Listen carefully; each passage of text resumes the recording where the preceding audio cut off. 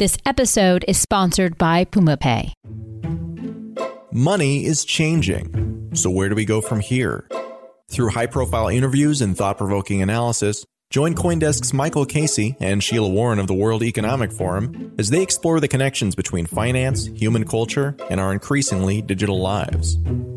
This episode is brought to you by the CoinDesk Podcast Network.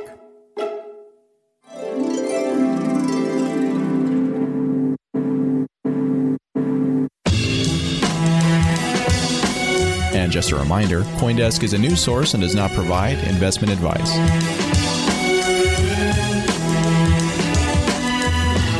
And now, here's Sheila Warren. Hello, and welcome to Money Reimagined. I'm Sheila Warren. In last week's show, we talked about decentralized finance, better known as DeFi. The first word of that phrase, decentralized, forms the basis of this week's conversation, which will focus on decentralized governance and decentralized autonomous organizations, better known as DAOs. We highly recommend that if you're brand new to this topic, you check out last week's episode first. The DeFi ecosystem is built on top of decentralized structures, meaning that there are no or minimal centralized parties involved. A key question the crypto ecosystem asks itself on a regular basis is, how decentralized do things need to be? And in fact, the perspectives on this question are a large part of where crypto factionalism comes from, with Bitcoin maxis on the one hand shouting that anything besides pure decentralization, quote unquote, is a gateway to doom, while other actors just as vehemently cry that total decentralization is a myth, or note that life is full of trade-offs and decentralization has its costs. Regardless of your personal views, it's undeniable that the governance underlying crypto protocols is one of its most exciting aspects, as well as the aspect that is the least understood outside of the crypto domain, and I would argue even within it. As a self-proclaimed governance junkie, I believe that as decentralized governance models are tested and mature, they will have implications well outside of crypto and the financial system. Before we get into the potential of all of this, what even is decentralized governance? Blockchain governance started off as a real-world process in which stakeholders coordinated and determined the direction of a blockchain protocol, usually with respect to its code. This happened in online chats, offline at conferences, and in other somewhat random ways. Off-chain governance systems often result in situations where some stakeholders are more powerful than others, in part because whoever shows up gets to have a say, while those who miss the memo or aren't part of the inner circle are out of luck. On-chain governance developed as a way to provide individual users with more influence in the decision-making process. This mechanism lets stakeholders, usually limited to those who hold what's called governance tokens, vote for changes directly on the blockchain. In our last episode, we walked through the basics of how these governance structures work in the DeFi context. They generally follow a roughly similar process, which in broad strokes starts with a stakeholder or a set of stakeholders issuing a proposal for discussion, getting feedback, and then calling for a vote among token holders. Governance proposals are usually coded into smart contracts that are automatically executed once they receive the requisite amount of votes. Now, on-chain governance has proven to be quite user-inclusive, but it also has limitations, in part because the amount of tokens you hold often determines the weight of your vote. So what's a DAO? Well, the main idea behind DAOs, which, as a reminder, stand for decentralized autonomous organizations, is that they can function without hierarchical management, utilizing on-chain governance and smart contracts. You can think of DAOs roughly as organizations represented by rules encoded as a computer program that's transparent and controlled by organization members as opposed to by central authority. We'll get into more nuance on this later. A DAO's financial transaction record and program rules are maintained on a blockchain, and via the on-chain governance mechanism, every governance token holder gets a vote in how the organization functions. So if everyone's in charge, does that mean no one's in charge? How do you create accountability in a system without formal leadership? How do you create incentives, rewards, or punishments in such a system? And how do you efficiently accommodate the feedback of every single person who has a view, however informed or uninformed it might be? To this last point, think about the last school board or city council meeting you attended, or maybe didn't, and you'll get a sense of what might happen. To discuss this head-exploding new paradigm of potential with us, we have two governance insiders with us today. We'll first bring in Rune Christensen, Chief Executive of Maker Foundation. The MakerDAO issues DAI, the world's first stablecoin on the Ethereum blockchain. And we'll then be joined by Ian Lee, Managing Director of IDEO Collab Ventures and a co-founder of Syndicate. But first, let's bring in Michael Casey, my co-host. Hey, Michael. Hey, Sheila. How are you?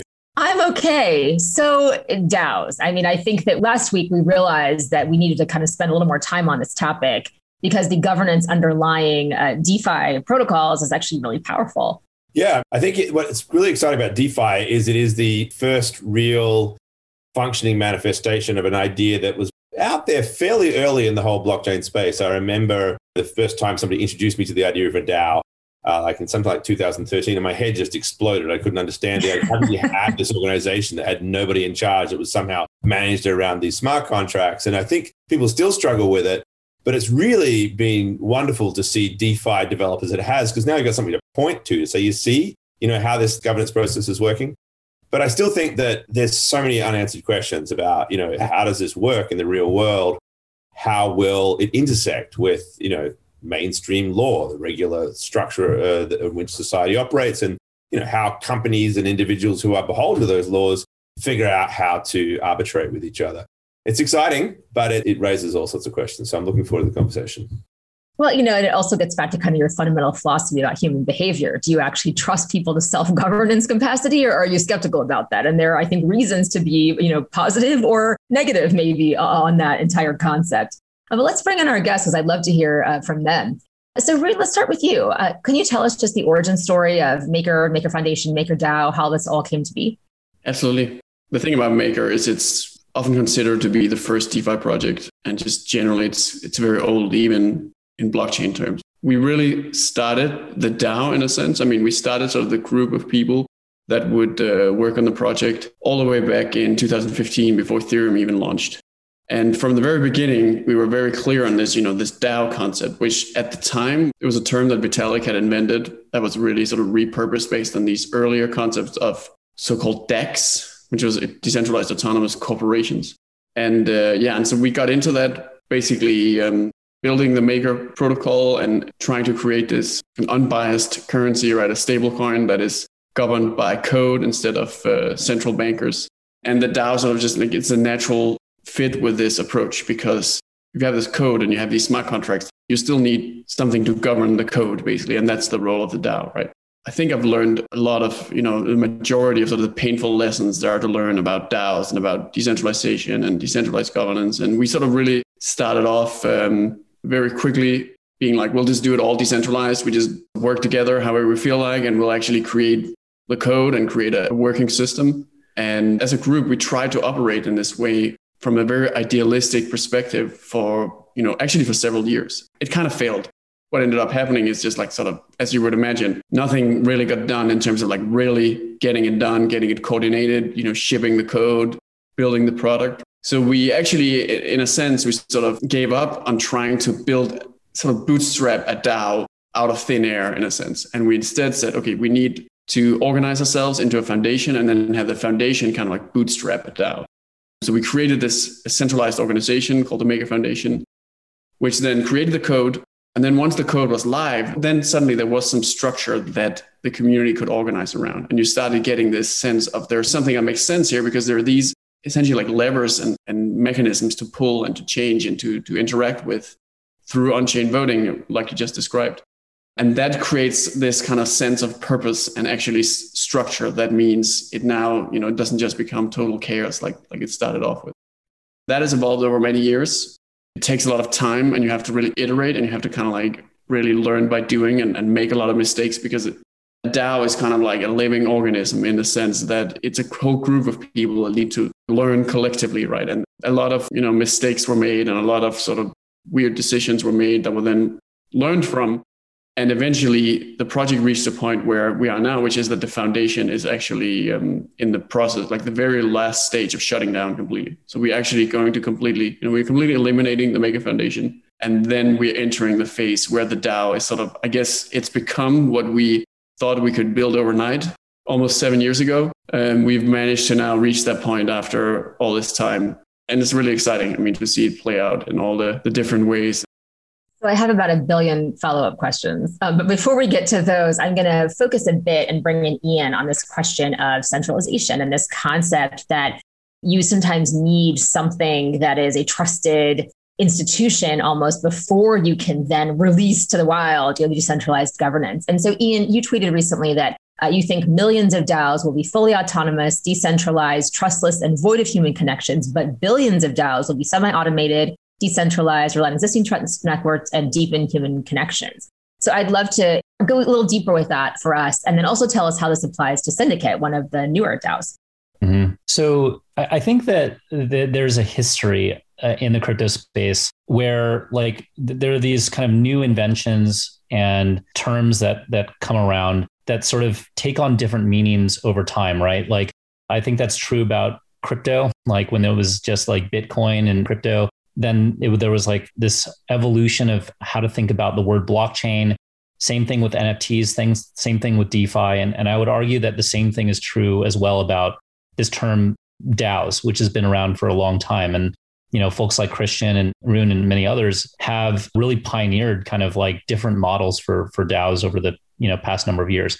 I would argue that we are starting to enter into a new phase of DAOs where the definition and framing of them are going to evolve.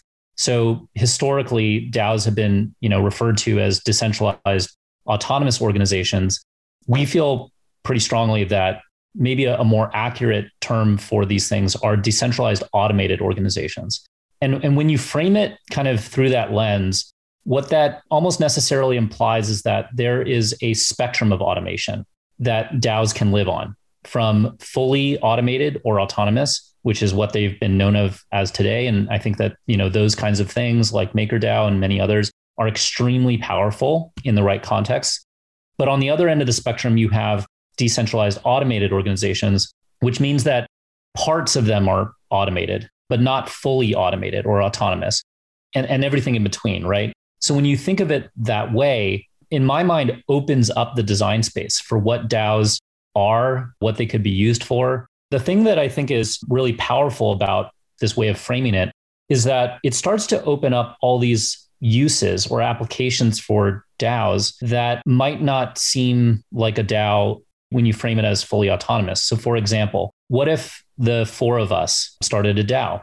Like, what if we just kind of came together and because we're friends and we wanted to pool our resources together to invest in things that we felt mattered in the world, whether it's like investing in a startup or a project or providing a grant to someone to work on something that we think is important, or, you know, even something as crazy as or as simple as like funding a person's education in the real world. Is that a DAO or not? And I would argue that that is something that lives on that spectrum of partial automation, where you can use some of these frameworks and technologies and tools to coordinate human beings and capital across the internet in very efficient and meaningful ways.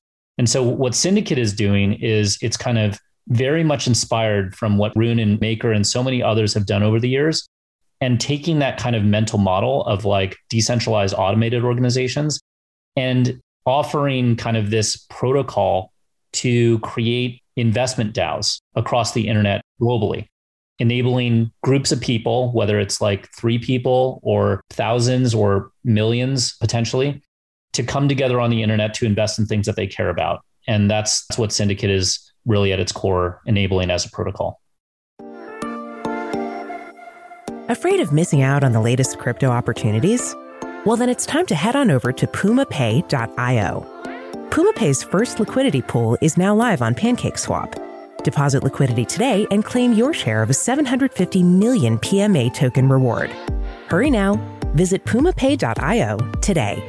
That's PumaPay.io.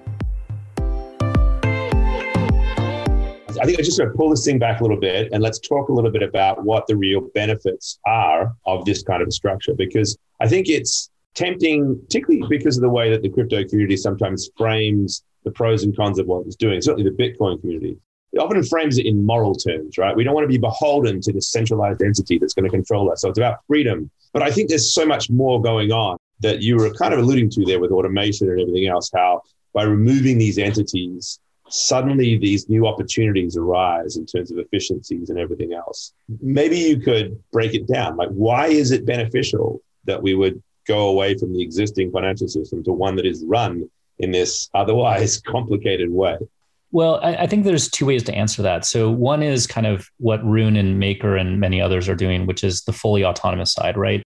The way that I look at these fully autonomous DAOs are really codifying important, in DeFi case, financial primitives, right? But it could extend to other things beyond just DeFi. But financial services as software primitives on the internet that are about economic freedom globally, not allowing that sort of system to be tampered with by anyone. That is really important. Those things provide incredible value to people all over the world. And those things are going to be incredibly, incredibly valuable. On the other end of the spectrum, though, it's like the 4-person DAOs or 10-person or 30-person DAOs or 100-person DAOs, right? Which is a very different value proposition and story than like things like Maker on the other end of the spectrum. What is that? And why is that important? Well, the world is made up of 8 billion plus people. And those people are organized into formal and informal social networks and communities and friendships and circles, right? And those micro kind of social networks and communities, they have different cultures, they have different objectives, they have different hopes and dreams. They want to do different things. They want to accomplish different things in the world, right? And so what DAO technology can offer to those communities at scale is the ability for these communities that are already existing in the real world, like, friendships or, alumni groups or whatever, to more efficiently coordinate human capital as well as financial capital to affect change in the areas that they care about, right? So I don't know what us four would care about. Maybe we care about crypto and like, let's start a little, mini Rune, Ian, Sheila, Michael Casey fund, and let's like support founders in the crypto space. It could be like, we all care about education. So let's pool together some of our resources with some other friends to go invest in scholarships or whatever. Like literally anything that people might want to devote resources to are very likely more efficiently and better coordinated via DAO tech than traditional financial infrastructure. Because if you think about how you might do that today, how would you do that? Like you'd have to maybe go on AngelList, maybe, hire a lawyer for thousands of dollars. It might take weeks to kind of like set up, a legal entity and get the paperwork in place. With DAO tech and tech like the tech that we're building at Syndicate, you could literally spin this up in seconds and start deploying capital immediately. And we think that that is fundamentally like a net better thing for the world because of all this friction and inefficiency that exists with, coordinating human and financial capital on the internet. Yeah, I like the way you ended there with the coordination problem, right? The fact that we've got to get all this structure in place, this legal frameworks and get everybody integrated in a room. And it's an enormous amount. It's the transaction cost. It's that same classic idea of the value of the firm. And let me just jump in here. Like, it's not just about reducing costs. Me and my co-founder, we talk a lot about what filmmaking looked like before YouTube. Before YouTube, content, films and stuff had a very particular look to them. Only certain types of films were made. Only certain types of people could make films, right? Typically people with a lot of financial resources in particular areas of the world, right? Now with YouTube, you have billions and billions of content that is user generated. You have things like Charlie Bit My Finger and stuff like that is now, wildly popular. And by reducing the kind of costs and time to create content, you now have this explosion of content that is bigger than the film industry itself, right? And so in many ways, we think that DAOs are very similar, which is, yes, it can dramatically disrupt the financial system, just like other DeFi protocols like Maker and Uniswap and others. What it also does is it unlocks totally new markets and applications and uses that were not possible in the previous world because it was too expensive or too timely to create. So for example, one of the Syndicate DAOs that we launched using Syndicate Protocol is this new investment fund called Komorebi. And Komorebi was this group of 5 women across 5 different organizations in the crypto space that came together to invest in more female founders and non-binary founders in the crypto ecosystem globally. And they created that syndicate on Syndicate Protocol instantly for basically no cost at all. And they are now starting to invest in more female founders in the crypto space. And like, why hasn't that happened for the 10 years that, crypto has been around? It's because in order to do so, it would have cost so much money to even just get that thing out the door where it just wasn't worth it, right? And now because we can reduce the cost, we can unlock these things that always should have happened, are really important in the world, and can now happen because the barriers to entry are now so much lower. Rune, I'm really struck by the fact that I wasn't aware of this. Maybe we've reported it, maybe we haven't. If not, I'll make sure that we do. The fact that the foundation, the MakerDAO Foundation, is being wound down. it's a really interesting way to look at these questions as well, because it strikes me that the way you were describing the necessity in the first place for that foundation is that you still needed the formation of something that the average person could relate to. That was a legal construct of some sort, something that they could actually attach their trust to then formulate the governance rules, seed that structure, and then get out of the way. Is that a fair way to describe it? We can't automatically create these decentralized structures. We need some sort of transitional mechanism. Is that what's going on here? It's the kind of question that, you can really talk for a long time trying to answer that. I sort of look at a certain area of DeFi and blockchain. I'm aware of things like Moloch DAO and these kind of things. I mean, there's a spectrum between, I guess, a multi-sig and a traditional DAO. And there's all sorts of stuff you can do there. If you want to make a decentralized organization, you should kind of like get a bunch of people and make sure they're totally decentralized and not really coordinating, and then let them sort of sit in a room, in a chat room, and decentralize, right? And then it will sort of like happen by itself almost.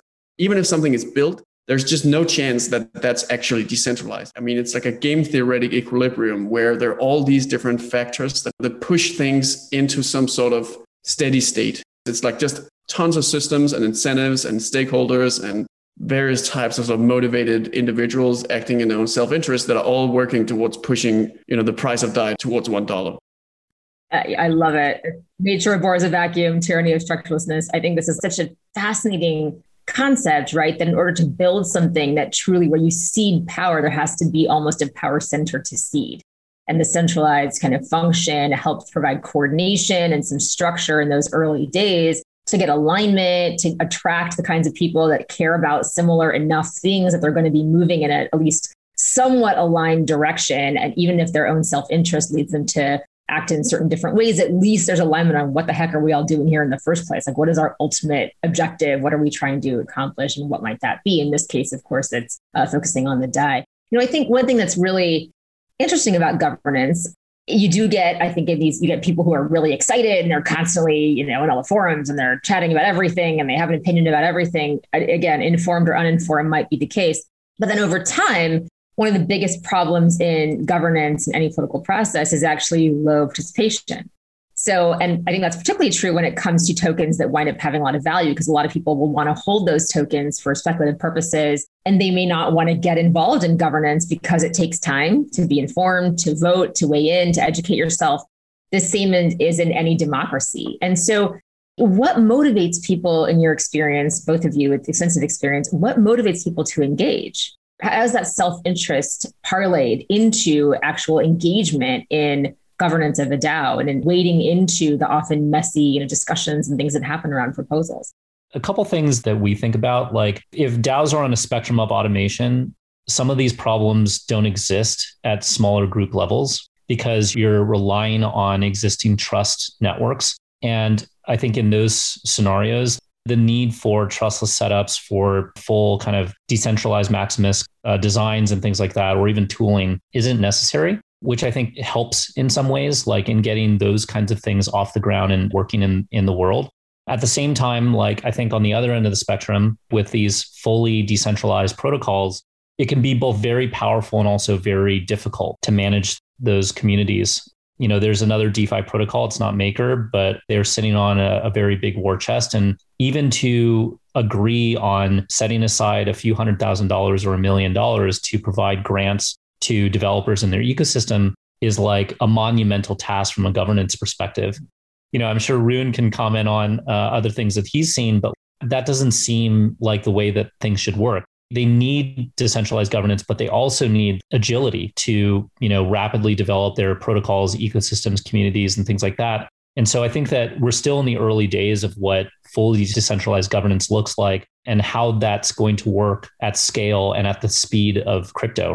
So there are a lot of things that people are thinking about from our view on the syndicate side. We're talking with a bunch of different protocol treasuries about how they might be able to, at like the top level, vote on a proposal that carves out like a particular portion. Maybe it's not very big. It could be like not very much money at all. It could be like 5% up to like 10 to 20% of the treasury. And then to shove that into like syndicate DAOs that are launched on our protocol that entrust kind of the management of those portions of the treasury to specific either members or parts of the community that can move faster, whether it's like investing in startups, funding developers, building kind of awareness in geographies all over the world. And that model is not only attractive to these decentralized treasuries, but also highly compatible to them, right? So it starts to kind of like blend the fully decentralized autonomous form of a DAO with like these kind of almost like sub-automated, not fully decentralized DAOs.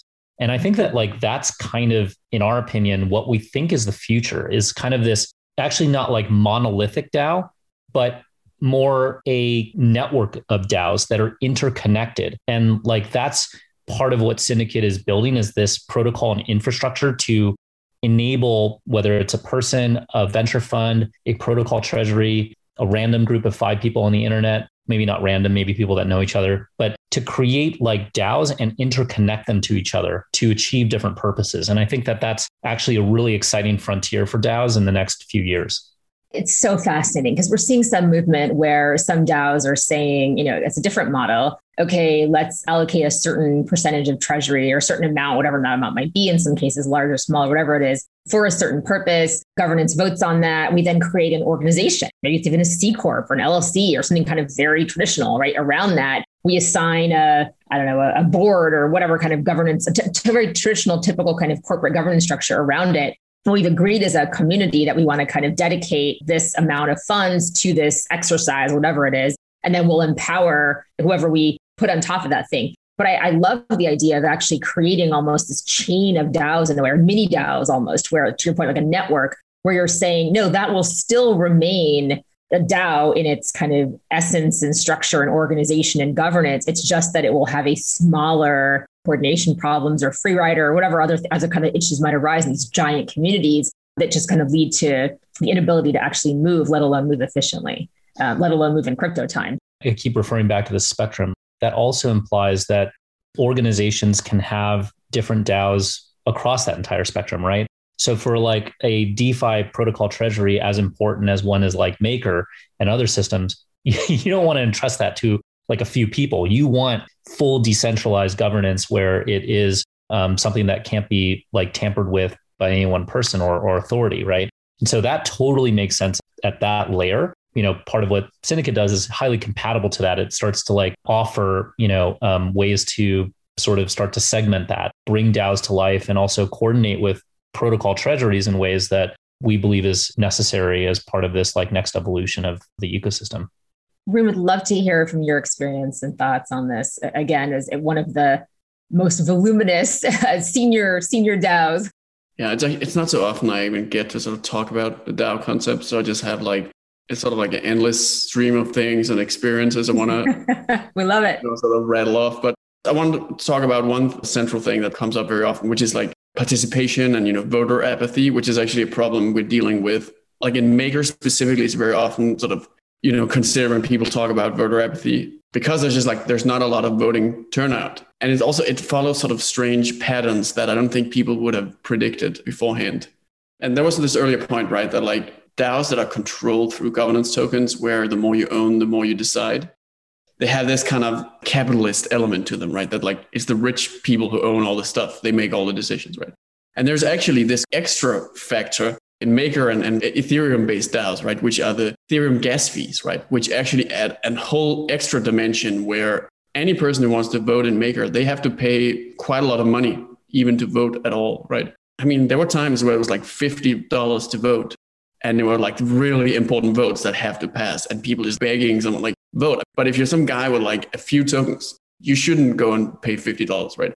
So it becomes all about like the whales, basically, that there's like a few really big holders that make a lot of the actual votes that execute stuff and sort of get things done on chain. That's not ideal. And the solution is basically delegation, rather. That's something that's proven to work to some extent. We don't have that implemented in Maker yet, but it's coming quite soon. So in Maker, like we have a lot of decisions, such as setting long-term rates for collateral and deciding sort of millions of dollars of exposure to collateral that were actually decided based on proposals made by some random person on the forum, basically. There are multiple sort of rounds of how to processing. First, you have to go through a forum poll, for instance. That's like a very common process. And so forum polls, they're actually like democratic. So that's like one person, one vote. So you have this kind of like filter where even if there's like a whale that holds all the tokens, if they can't get through the forum, they might actually have a hard time to get a real vote up. It's so clear in these smaller scale DAOs and smaller systems that the thing that's going to drive people to do good and sort of participate is sort of their existing relationships and their sort of that bond and the trust and so on. And to some extent, I mean, when you scale it out to like a full scale DAO, I actually think you can make the same argument and say there is some requirement for what I would basically call like altruism, essentially, where there has to be some sort of like people that are in it for sort of the greater good or some sort of belonging to the community or sort of being a part. And if a DAO was like humans that just acting like robots trying to make money, theoretically it could work, but it could also very easily blow up basically. And in practice, I don't think it could work at all. Wow, that's fascinating. Even just today, people were like, no, everything is going to be autonomous and we don't need human beings. But that's pretty fascinating that you say that at the maker level. There's still all these ambitions. You want to lock down stuff. If you can automate things, you absolutely want to do that. Yeah, it's really interesting to think about how creative we're going to be able to get with some of these systems. But right now, when you think about a DAO employing someone, for example, right, and the ability for a DAO to kind of eliminate a contract by putting a proposal through governance and like the stability you can provide certain kinds of efforts or initiatives can be challenging. Because let's say you decide, okay, we're going to experiment with hire some kind of role, right? And we're going to have this person come in and, we're going to evaluate them on a periodic basis and all of governance is going to vote on that. Who's taking that job? Because they're like, well, do I have a job? Do I not have a job? Who's my boss? Is my boss everyone? Is it thousands of people? Like, how do I make the case that I'm doing a good job? What is my incentive to actually do this, right? So it becomes really interesting. You think about traditional concepts like corporate law or risk, to your point, or liability, or even just basic employment. When I think about how decisions are made, well, it's kind of 2 points. One is I think about the difference between ballot measures, and I live in California, so we have, every election, there's like 5,000 that feels like ballot measures that make it to our ballot. The way you do that is you go out and you get a petition and like a certain number of people have to sign it. It's a very big number. Then it gets put directly to a direct vote by citizens who have to kind of agree or disagree on this thing. Half the things that come through, most people I know have no interest in voting on. Like, I don't know what that thing is. Why is it my job to educate myself about this? So you get an element where you can over time almost calibrate to what sorts of things the community wants to vote on and what kinds of things the community is like, why are you wasting my time with this? I don't even know what this is. I don't really care. I want someone else to decide. And so I do think over time with some of these giant communities, you're going to see trends and directions of travel, the things that get a lot of engagement and tracking that, the things that get very little engagement. And those are the things you might wind up outsourcing, Ian, to your point, to kind of a mini DAO or a network of DAOs or smaller DAO, or even a traditional C Corp or LLC or trust or, whatever kind of form where you hire, staff and you have a board of directors or whatever it is. And you kind of run that stuff outside of whatever the community is indicated they're not interested in.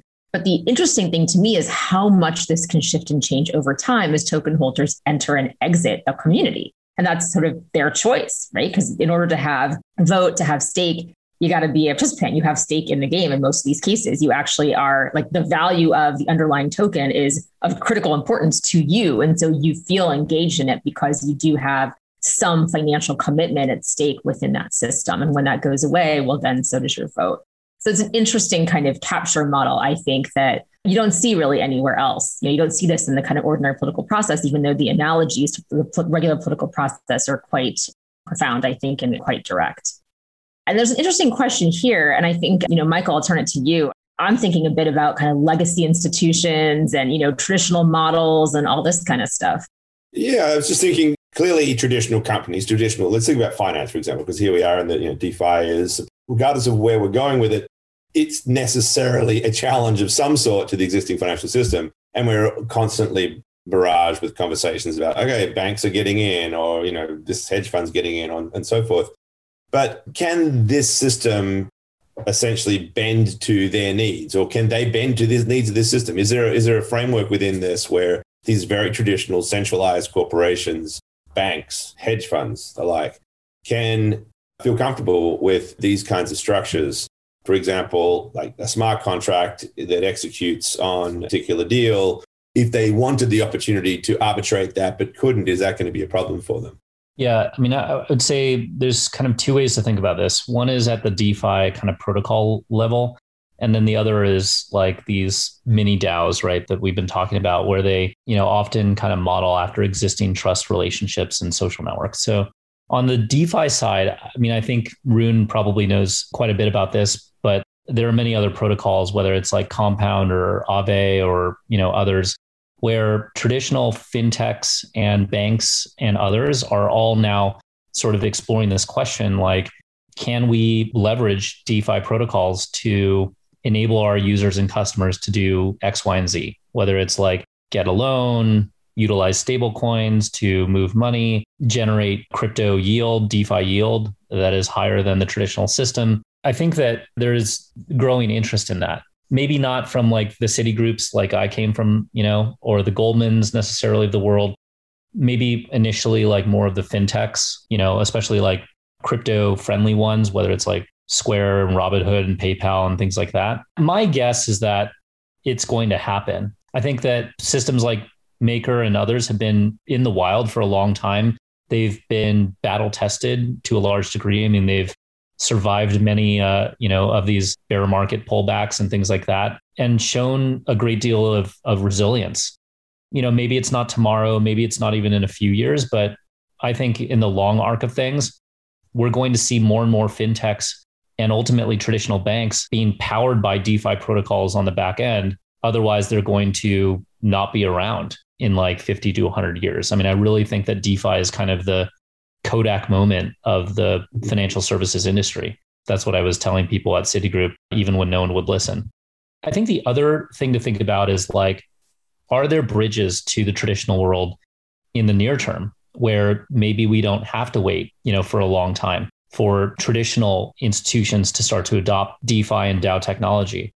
And that is part of what Syndicate as a platform and a protocol is doing, which is, right now we have the ability, our protocol enables anyone on the internet to create an investment focused DAO among any number of people, whether it's, again, one person, 5 people, 1,000 people, 1 million people, even though, there's quite a bit of work to do to get to like those larger scales.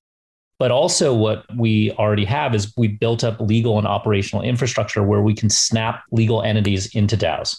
Why is that interesting? Well, for a couple of reasons. One is by snapping a legal entity into a DAO, if the user wants it, no pressure at all if they don't. But if they do, that means they can sign legal agreements in the real world, whether investing in like startups that are not crypto, whether that's employing someone, whether that's like entering into some agreement that you have to like physically sign or digitally sign. Giving those kinds of powers enable it to cross over to the real world and not solely live in the digital and crypto world, which is really interesting.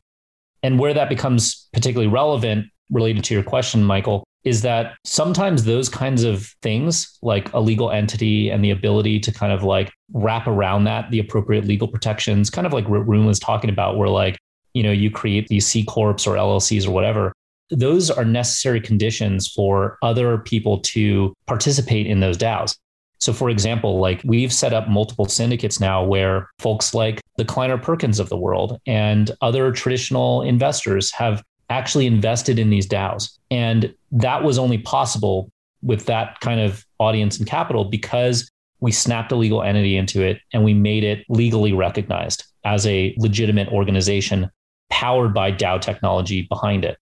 And so what I'm saying is that the hybridization of fully decentralized and partially, I guess, automated or whatever, that's what's going to enable the acceleration of institutional players to adopt this technology. For example, Syndicate could create a Syndicate DAO, and that Syndicate DAO's sole purpose, which could be managed by a professional manager, could be just to attract capital from like banks or other people and deploy that into Maker.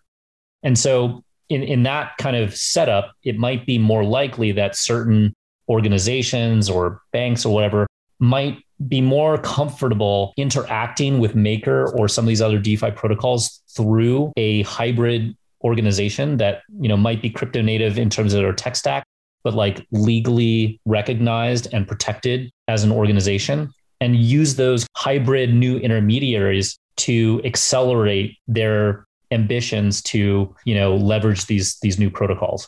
And so I think that is an area that we're going to see more of.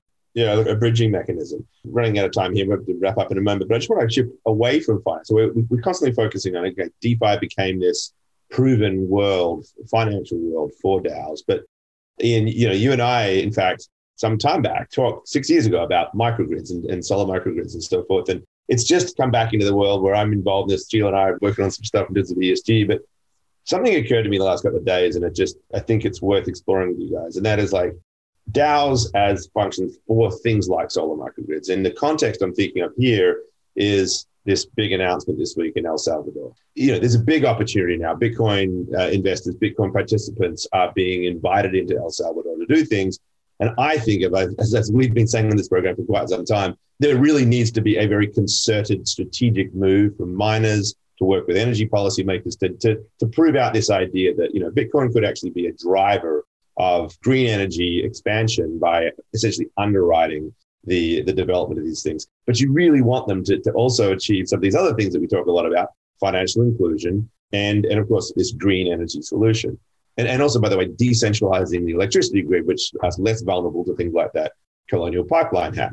So there's this really interesting meeting of objectives that I think could be playing out here. But I would like to think that the last thing you really want to do is just create a mechanism for a authoritarian government to essentially capture all of that incoming funds for their own, reserves and coffers. That you'd want to create a system whereby these energy systems are community-based, that there is a means by which, if there is payments being made in Bitcoin or any other crypto for that matter, to these systems, that these local communities aren't captured by the big village head who's answering to the local political party or whomever, that you truly do spread the wealth.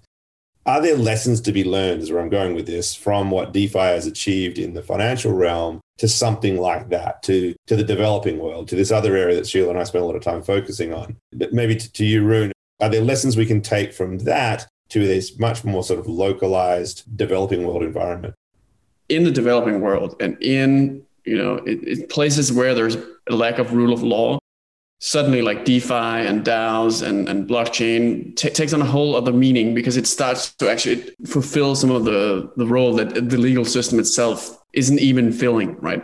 And I actually think that's why I often say that multi-sigs are kind of like this, there's going to be one of the biggest impacts in the world. Once developing world just learns how to use multi-sigs, that's going to make such a big difference. Because I remember learning about this in business school, basically, that one of the big risks in some of the African countries that, that just have this problem of sort of jump starting their economies is that it's just like there's so low trust, essentially. So like if you start a business with someone else, you don't have a legal system, you don't have a bank. All you can do is you can pull some cash.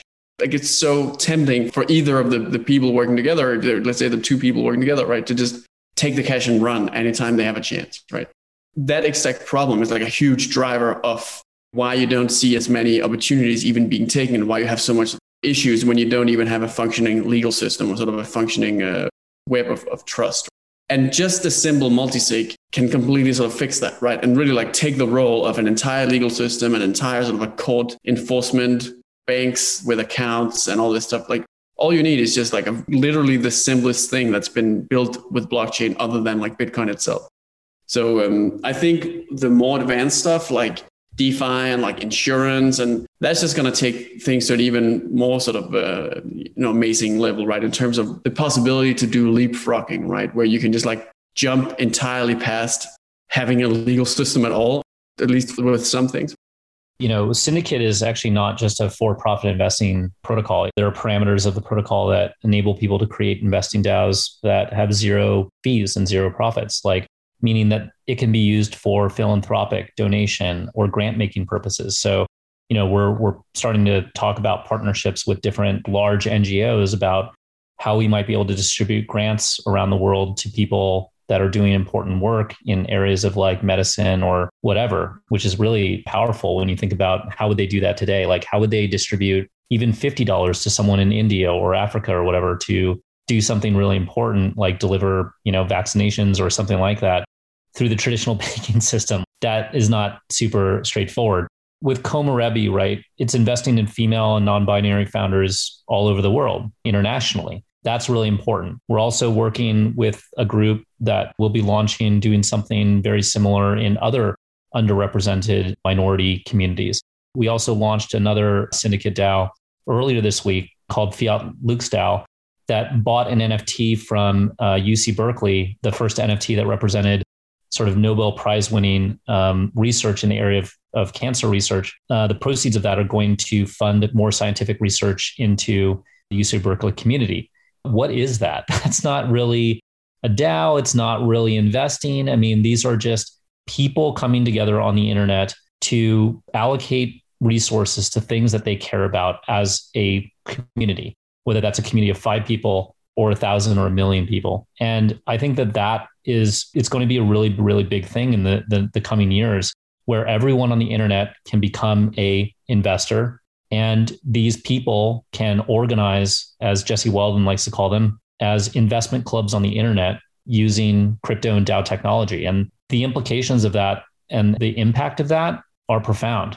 The other thing that I would mention is that a lot of these like legal structures that are being created, it's super interesting. And actually, like I've been following what Maker's been doing as a lot of inspiration. I think they are pioneering, along with a few other projects, like what the future of crypto in general is actually going to be, where you create sort of like temporary centralized structures, you transition some or all of those things into decentralized DAOs, and then maybe like coming full circle, you then use that to then create new centralized entities and structures to go after things that centralized entities and organizations are really well purposed to go after.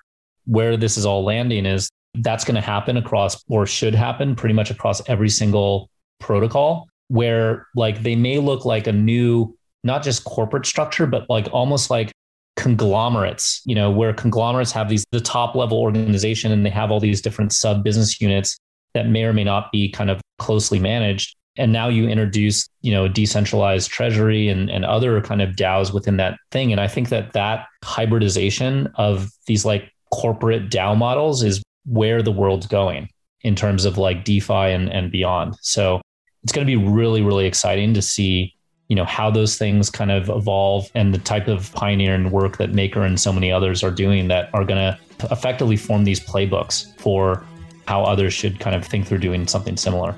Well, I'm afraid that we're out of time. I know we could go another hour on this topic. It's just endlessly fascinating thinking about the possibilities, and potential, and how these different models are going to wind up working in consonance or in concert together to kind of move us forward. I thank you so much, both of you, for helping to shed light on this really less understood aspect of this entire ecosystem, and one that I think is so incredibly powerful.